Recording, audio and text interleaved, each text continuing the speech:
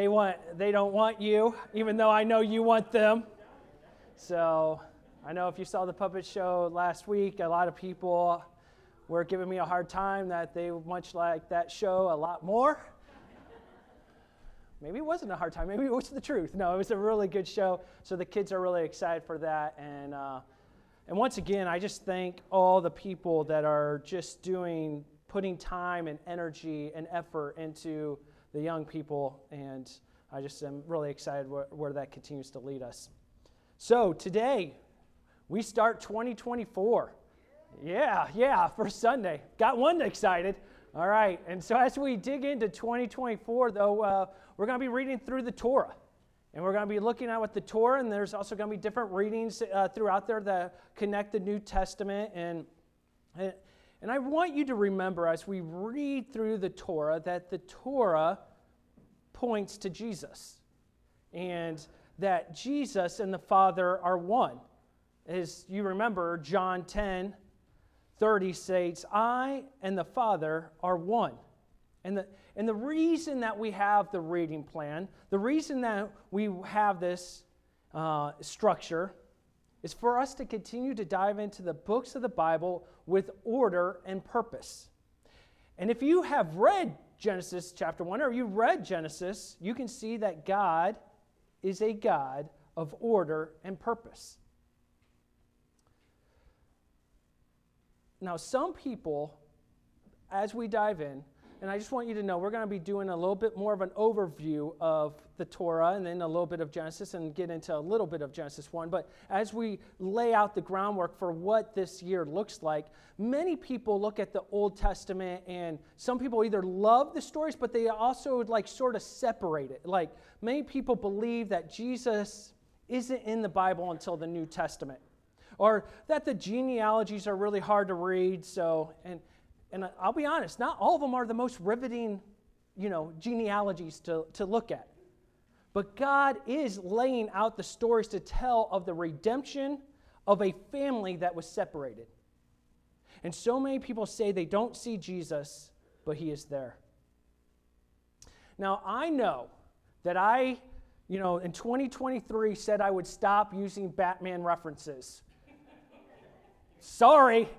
First Sunday of 2024, I'm back in it, and I'm back into the whole, I was thinking, okay, let's take the Batman trilogy by Christopher Nolan, okay? He did 3 movies, Batman Begins, The Dark Knight, and The Dark Knight Rises. And I was thinking, how much is Batman in his suit actually in those movies? So I had to watch them all, and I had to talk, no, I did not. A lot of hard research for this one, no. Batman in his bat suit in the first movie, Batman Begins, is in his bat suit for 24 minutes compared to the 141-minute long movie.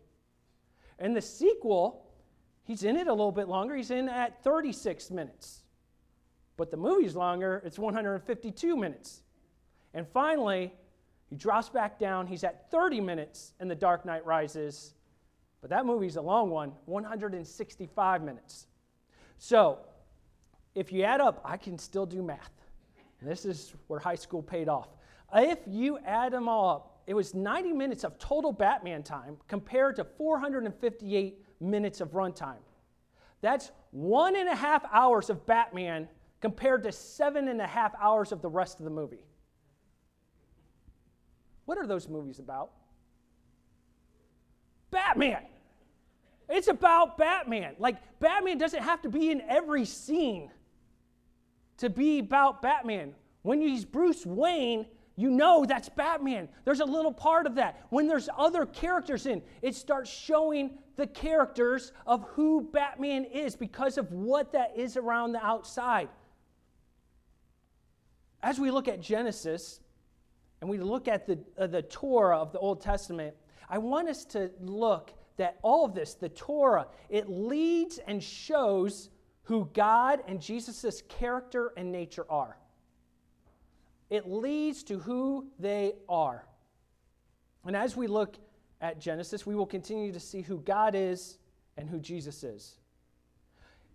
And as we look at this, we have to start looking at the process of these Hebrew writers writing this. These were writers writing in their time, in their context, and to their audience. And if you were to take a look at the book of John, so if we open up the book of John right now, John chapter 1, and read the verse, and it says, "In the beginning was the Word, and the Word was with God, and the Word was God." Now, imagine reading that and never reading Genesis 1:1. That would be a little bit different because there's now this different process. In the beginning was the Word. I wonder where in the beginning came from. Why would John be using this kind of terminology, this verbiage? Because it's a callback to Genesis. And so many of us say, oh, well, it's not important. No, he is making a declaration that Jesus, the Word, was with God and the Word was God. That is not a simple, these are powerful words. These are heavy words, especially to the Jewish people at the time. But that would be like opening up a novel in the middle of the book and just start reading and being like, okay, I'll pick up here. I'll get bits and pieces. You'll get some of it. You'll get parts of it. You might even get a plot point, or you might even get like different characters, but you aren't seeing the overarching story. You haven't how it got there, what's happening there, why is this needed? And so many of us can get lost while we read the Old Testament because we don't see its connectivity. And I'm telling you right now, it is beautifully put together. It is about bringing order to a place without order. It is about having a divine family and a human family. And then so quickly it was broken. And what is so great about God, and you will see consistently over today, is the redeeming plan to bring his family back to him by sending his son to live perfectly, die, rise again, and for his family, and to bring his family back to paradise, to bring them back to Eden. The Torah, as we dig in, will shine beams of light onto Jesus and will also illuminate the nature of who God is. Point number 1, Torah overview. We're going to take a quick glance. A couple practical points is that the Torah is the first 5 books of the Bible. It's the books of Genesis, Exodus, Leviticus, Numbers, and Deuteronomy. People have also called the Torah the 5 books of Moses, and you probably have even heard it called the Pentateuch, which means a 5-part book, or 5 books. Now, Moses would be considered the author of the first 5 books, somewhere around 3,000 years ago, around the 15th century, and many people believe this was during the Exodus event, as they're on the Exodus, because he had plenty of time to write, if you didn't realize that. Now, the main reason, there's multiple verses and the main reason, but one of the main reasons people believe that it was written by Moses is an example, is a verse like John 5, 45 through 47. This is what is said by Jesus in verse 45 through 47 of John. But do not think I will accuse you before the Father. Your accuser is Moses, on whom your hopes are set. If you believe Moses, you would believe me, for he wrote about me. But since you do not believe what he wrote, how are you going to believe what I say? So there's those kind of callbacks and verses of like, I wrote about one. And you are the Jewish scholars, and you would know that Moses wrote these things. And he's saying this, and he's saying, it's not me that's going to accuse you, it's going to be Moses, because Moses wrote these things. Now, Moses probably did have some help writing it along. He had probably other different people, because we pretty much can guarantee that, because Deuteronomy 34, he didn't write his own death. You know, unless that would have been a pretty cool thing to do. But you also got to realize what's going on there. So as we begin with the Torah, and as we dig with Genesis, I want you to also see these structured themes going through. So as you read in the following weeks, as you continue to look through the following weeks, you'll see this overarching pattern. And you'll continue to see it over and over again. R. Kent Hughes states, an overview of Genesis reveals neatly structured themes. It is widely accepted that chapters 1 through 11 cover primeval history. That is the early history of the planet Earth. And chapters 12 through 50 are patriarchal history, and that's the history of Israel's founding fathers. Now, today we're going to be dealing with the primeval history with the first 11 chapters, and we won't even get to all 11, but I wanted you to see these themes and these structures so when you start reading, you're seeing, oh, these are these patterns that the writer is showing us. The structures, as we'll talk about in Genesis, Hughes continues, Genesis gives us 5 stories that have similar structure. The stories are the fall, Cain and Abel, the sons of God marrying the daughters of man, the flood, and the Tower of Babel. And all 5 of these stories unfold in this 4-step pattern. First, there is sin.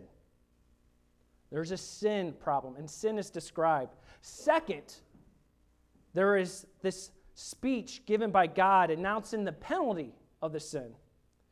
3, there's grace. There's grace. God brings His grace to the sin.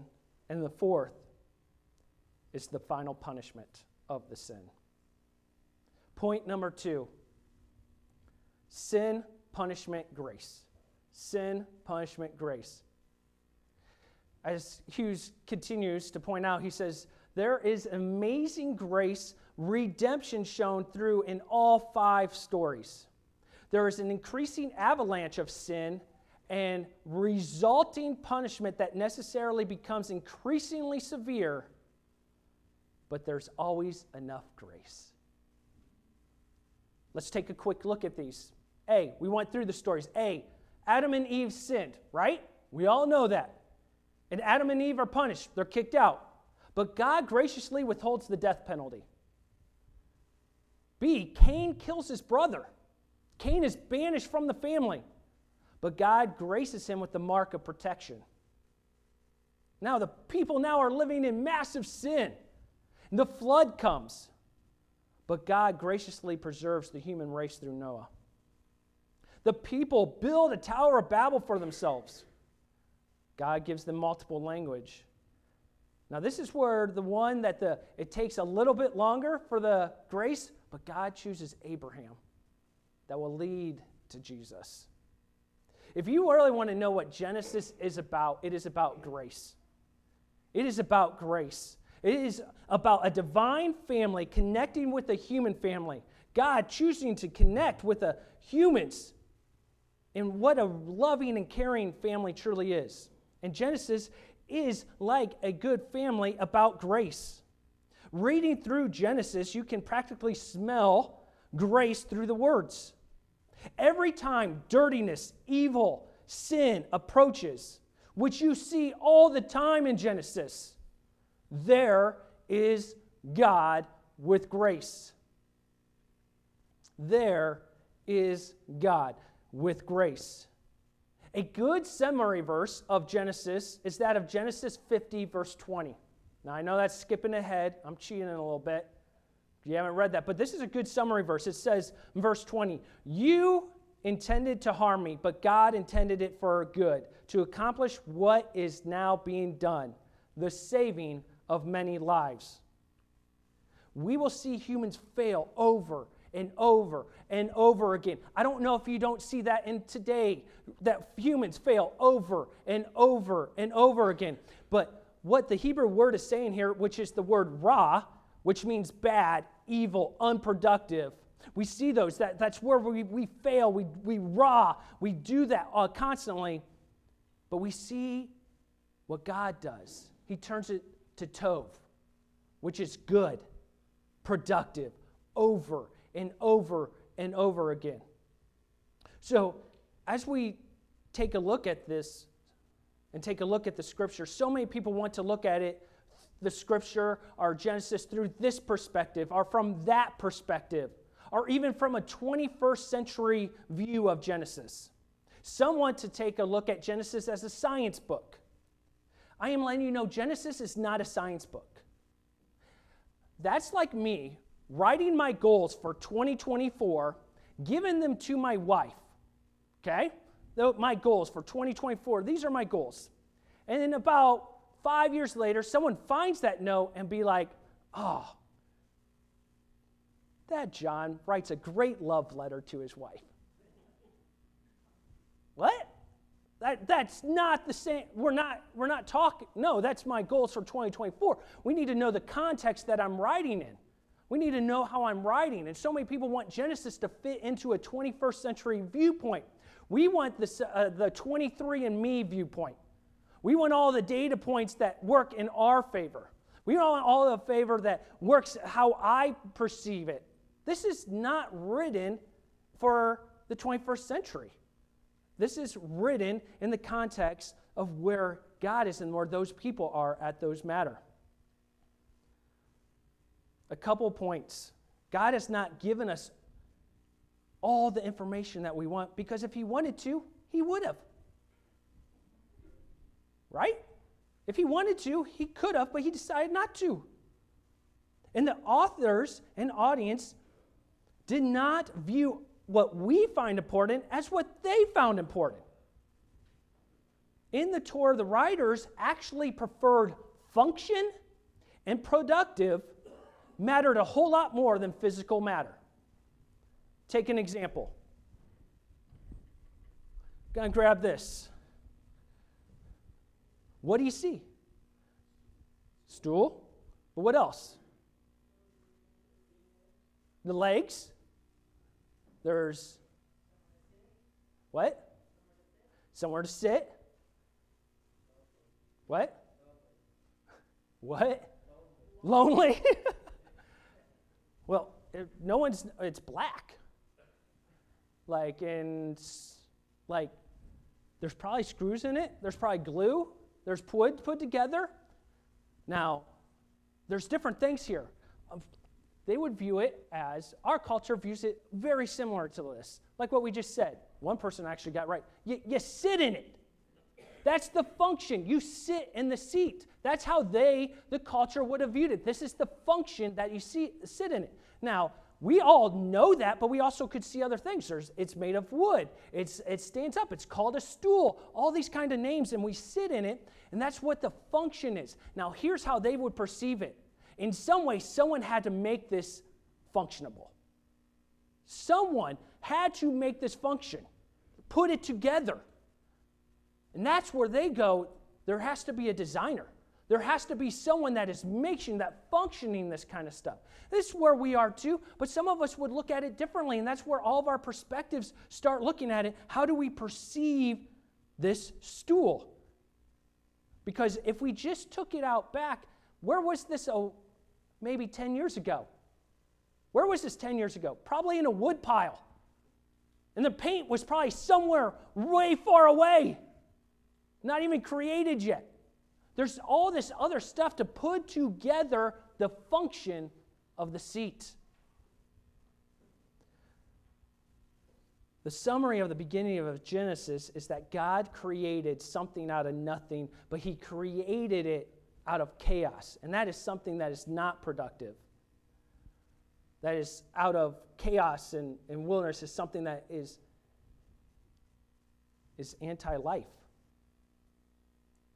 Now, I have to take one quote from my friend Brad Boyles.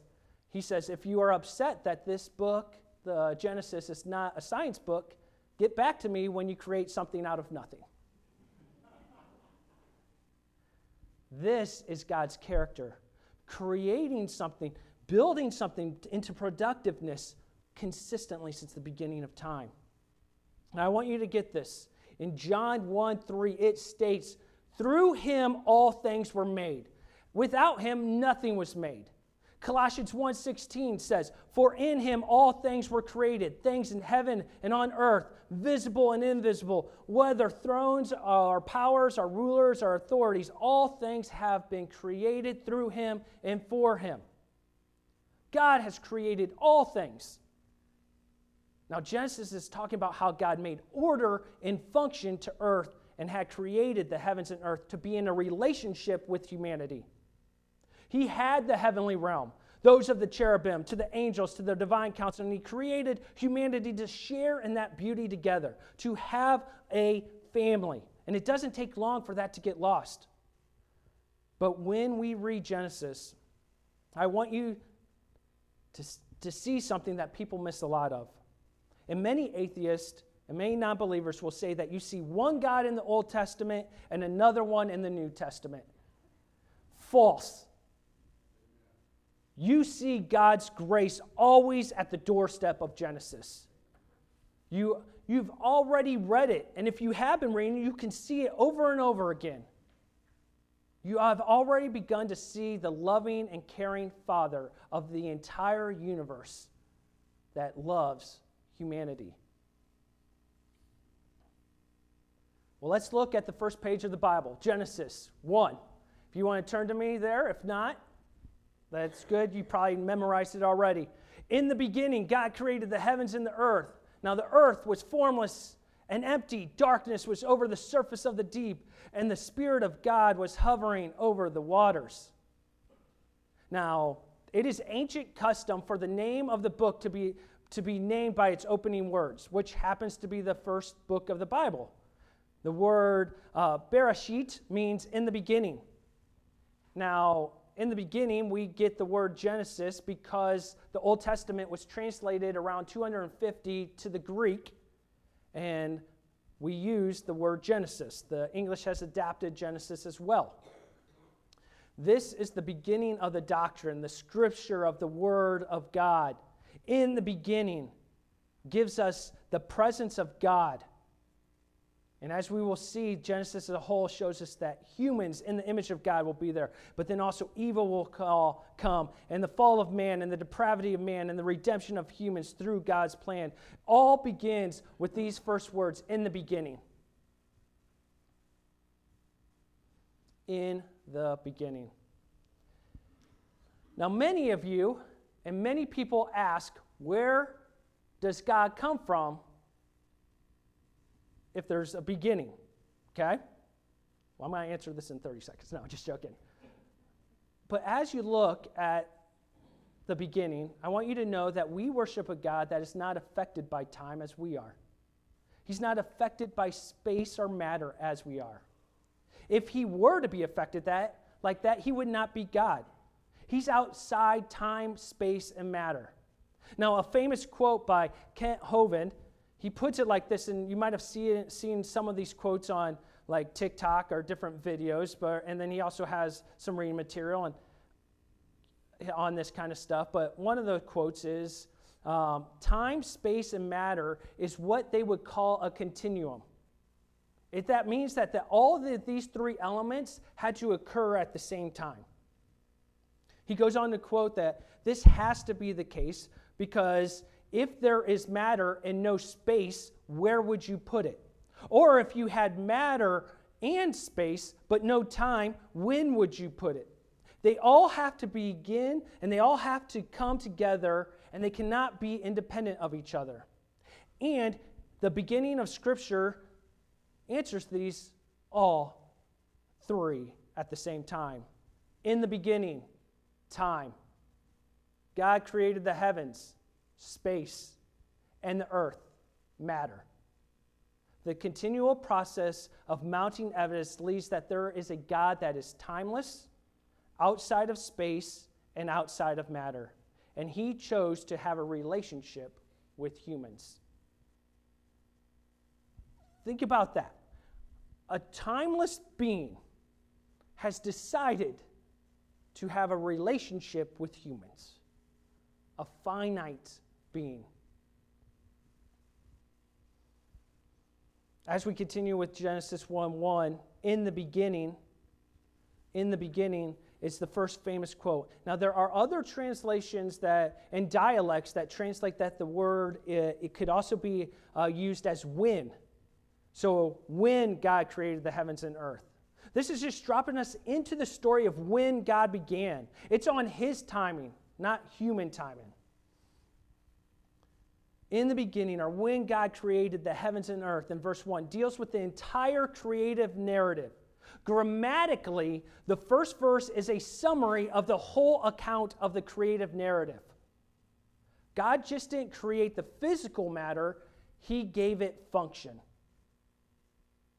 And if we also look that the word God in verse 1 is the word Elohim, and it is a Hebrew plural form. This would be a form of honor, one of which shows God's glory. As we know, God, the Father, the Son, and the Holy Spirit. And as we talked about, God is without beginning. No one can stand against Him, and His power has no end. And this is the God who created all of existence, and the heavens and the earth lead to the fact that He created the blades of grass to the entire cosmos. And when the people of the Torah talked about the heavens and earth, they were actually talking about what they were standing on when they said earth. Now you have to remember, they did not know the world looked like a globe, or for some of you, flat earth, but they did not know what that was. I'm on earth. And when they talked about the heavens, they're talking about from the sky. What's coming from the sky? The mountains. Because why were they building temples? Because the gods lived up there. The gods were up there. So when they talk about the heavens, and that's where the rain come from. That's where everything brought. So that's what they're talking about. Now, I know sometimes we get confused because heaven is bringing back what we call into paradise, being with heaven. Well, that's what we're trying to do. The heaven is being with God in paradise forever. It's being connected with Him. It's that connection.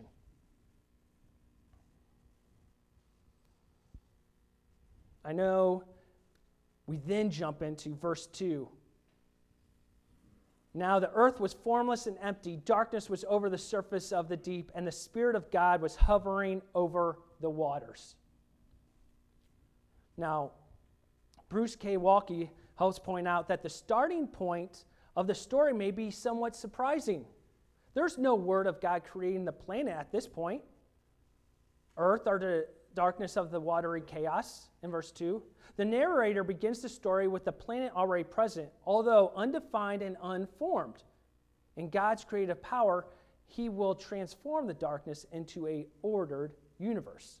We already know that God created everything, and then He comes to the earth, this formless, it was empty, it was not full of life. There's no life there. And that's when the Scripture is telling us. It is showing that there is a status of the earth which there is no life, and life is not present because there was darkness over the surface of the deep. And these are the words. The darkness is contrary to the light and to the land. Now I want to jump in here because some people, as we begin, we start talking, and I want to show just a couple the video of the waves of just some of what is chaos to me. Like when I start seeing this kind of stuff, I get a little bit, I was watching this as just research, and I'm just like, there's the control of this water, of this chaos that just humans, even in the boats and even in these huge things, just can't control. Like, we can help navigate it. We can help sort of walk in it, but there's just this chaos. If you've ever watched those videos, I know some of you have seen those videos where they go out and shrimp at night, or they do different kinds of hunting thing, and I'm like, there's no way. I'm throwing up every time down. Ugh. Ugh. Like, it's not happening. It's this chaos. And I want us to get a little bit, and many people call, there's this moral evil, and what some people call this surd evil. There's a surd evil. This is not because of a moral failing or nothing like that. There is just because of the fall, just because there are things that happen that just are chaos. My friend, he lives in over by Baltimore, but he was out in California, and he decided, hey, I'm going to go surfing for the day. I'm just going to go out there, and I'm going to try to ride some waves, and I'm going to be having a good time. And he starts riding, and he's staying in the safe area because he hasn't been out in a while. His other buddy's out there. He's surfing and doing his thing, and everything's going great. But as all of a sudden, he started getting pulled out over a little bit more into more of the dangerous waves. And then all of a sudden, a swell that was not natural, it was a big swell, came through and grabbed him and brought him over. And all of a sudden, he is just getting pummeled by waves because he got caught in some weeds, and he's there. Now, this guy was fit, he was in shape, and he's laying there, and he's grasping for air. He is just like, there's no way. The waves are now coming. The waves are now there. There's nothing that can happen at that thing. Did he do a moral evil at that point to get that? Of that big wave? There's this chaos that still happens in this world. That there's this evil because God's the one that controls it and controls all the good, but there's still this. And I think Satan likes it. But there's this control. Luckily, my buddy, a lifeguard, came right by at the right time and told him to hold on to the back of his jet ski, and he grabbed on and luckily was safe. And he's a hot mess going in there because his other buddy came in and he tried to save him, but he couldn't, and he had a huge gash on his head, so they all had to go to the hospital. But it was a reminder to me that we think we're in so much control. We have it all together, and some small little waves out there.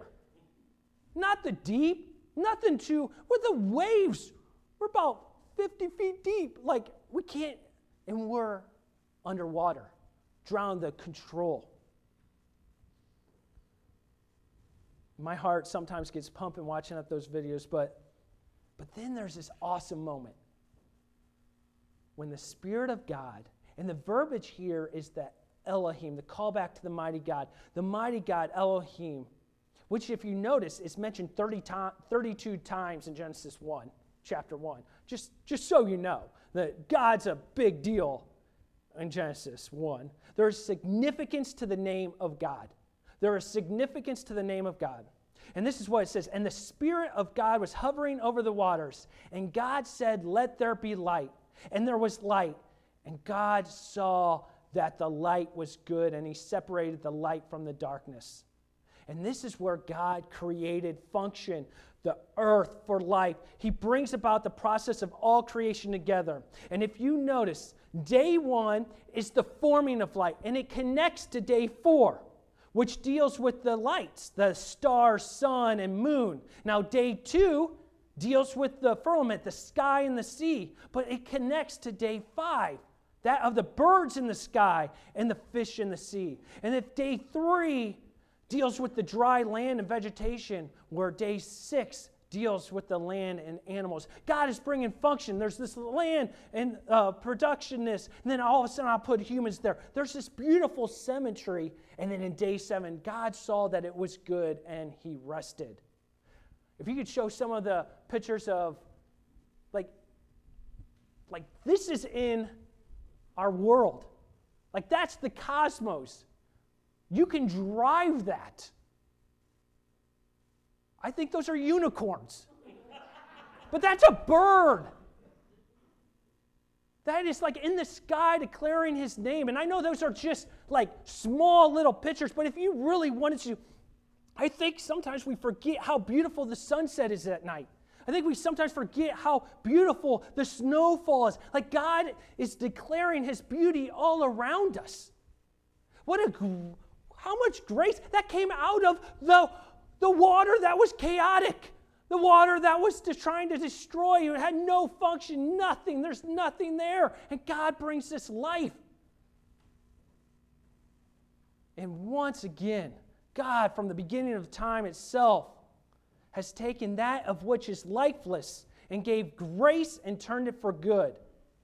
What a gracious God we serve. Now, I want you to think for a second in your life.